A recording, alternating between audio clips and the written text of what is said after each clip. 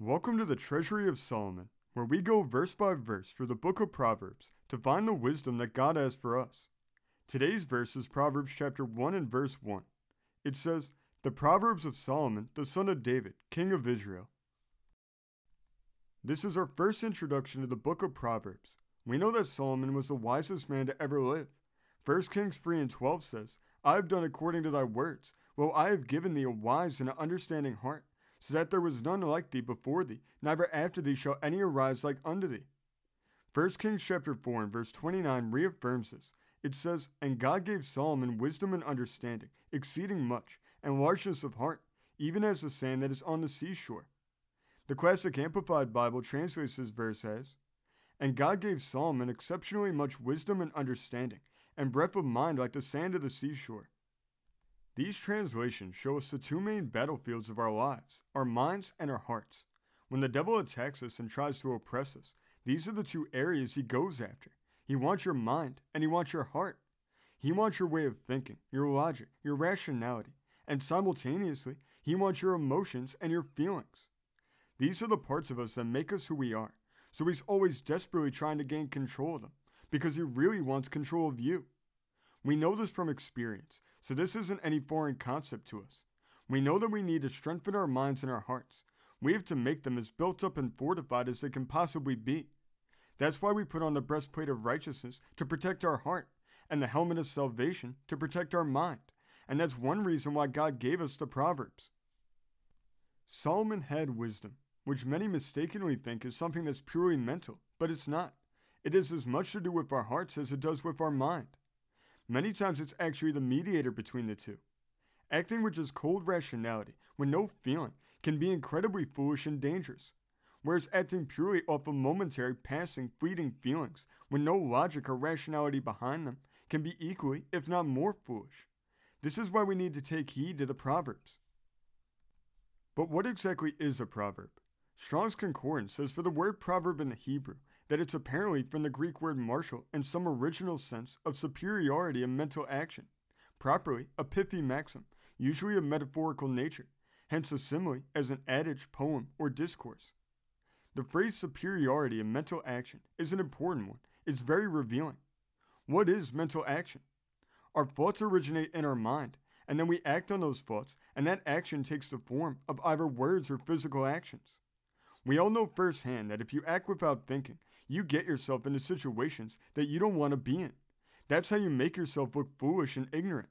We don't want that, which is why we go to the Proverbs and why we seek out wisdom from God's Word. The Proverbs are there to make your mental actions superior. That doesn't mean that we're better than anyone else, not by any means at all. But it does mean that we think before we act, and that we allow wisdom, as a gift of the Holy Spirit dwelling within us, to guide our thoughts and actions so that they'll be the right ones at the right times. The word proverb has an interesting origin in the Hebrew. The word it comes from means to rule, have dominion, to reign.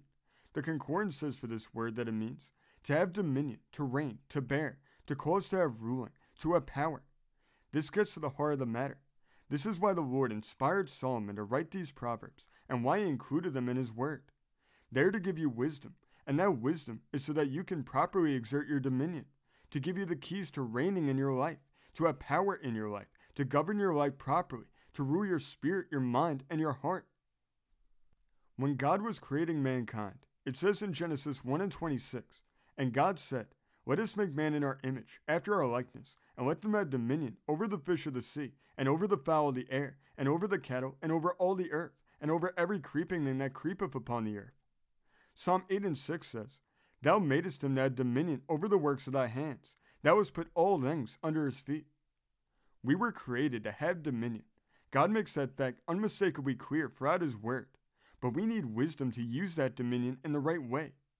It's true that we've been given dominion over the earth. We're meant to have dominion over our household, on the job, and many other areas of life too. But the most important dominion that you have, and the most important domain that you rule over, is your own life, over your own mind and heart, which is where wisdom comes in. We have to have control over our mind. We have to watch what we think about, how we think, and what influences we allow to impact our mind. We need to do the same with our heart too. We need to guard our heart. We need to watch and pay close attention to what feelings and emotions we experience and find out why we have them. The Proverbs, if followed, help you to take control of your life. They help you to bring order and morality into your life. They help you to increase your intelligence and your generosity. They make you wiser. And most importantly, they help you to understand God better and help you to love Him more. As Christians, it should always be our goal to become better versions of ourselves with each passing day. And our prayers we read the Proverbs should be that the Holy Spirit helps us to not only read them, but to truly understand them and apply them to our lives, so that we can not only have wisdom, but also operate in it. What good is having the gift of wisdom if we never use it? When we do, our wisdom will influence and direct our minds and hearts. We'll think better, we'll speak better, and we'll act better. And we'll do so in a way that makes it clearly evident to ourselves and to those around us that we're men and women of wisdom who seek to honor God for the way that we conduct ourselves. Don't take these proverbs for granted. Love them, cherish them, take them for all they're worth. Learn them as best you can. They're there for a reason. They're there for you. And when we apply the lessons that we find in them, it'll change everything. And we'll be amazed at the incredible difference that the wisdom of Proverbs will make in our life. Let's close in prayer.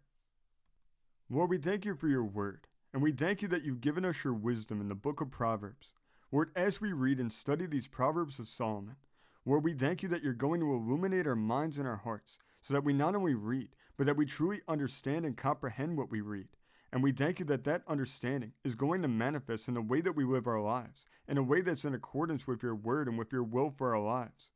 Lord, we thank you that you put your Holy Spirit within us, the same Holy Spirit that you promise is going to lead and guide us into all truth. Lord, today we claim that promise in faith. Lord, we thank you for the gift of wisdom, and we thank you that the wisdom that you put within us will not only influence our life, but that it will shine through us as it affects the lives of those around us.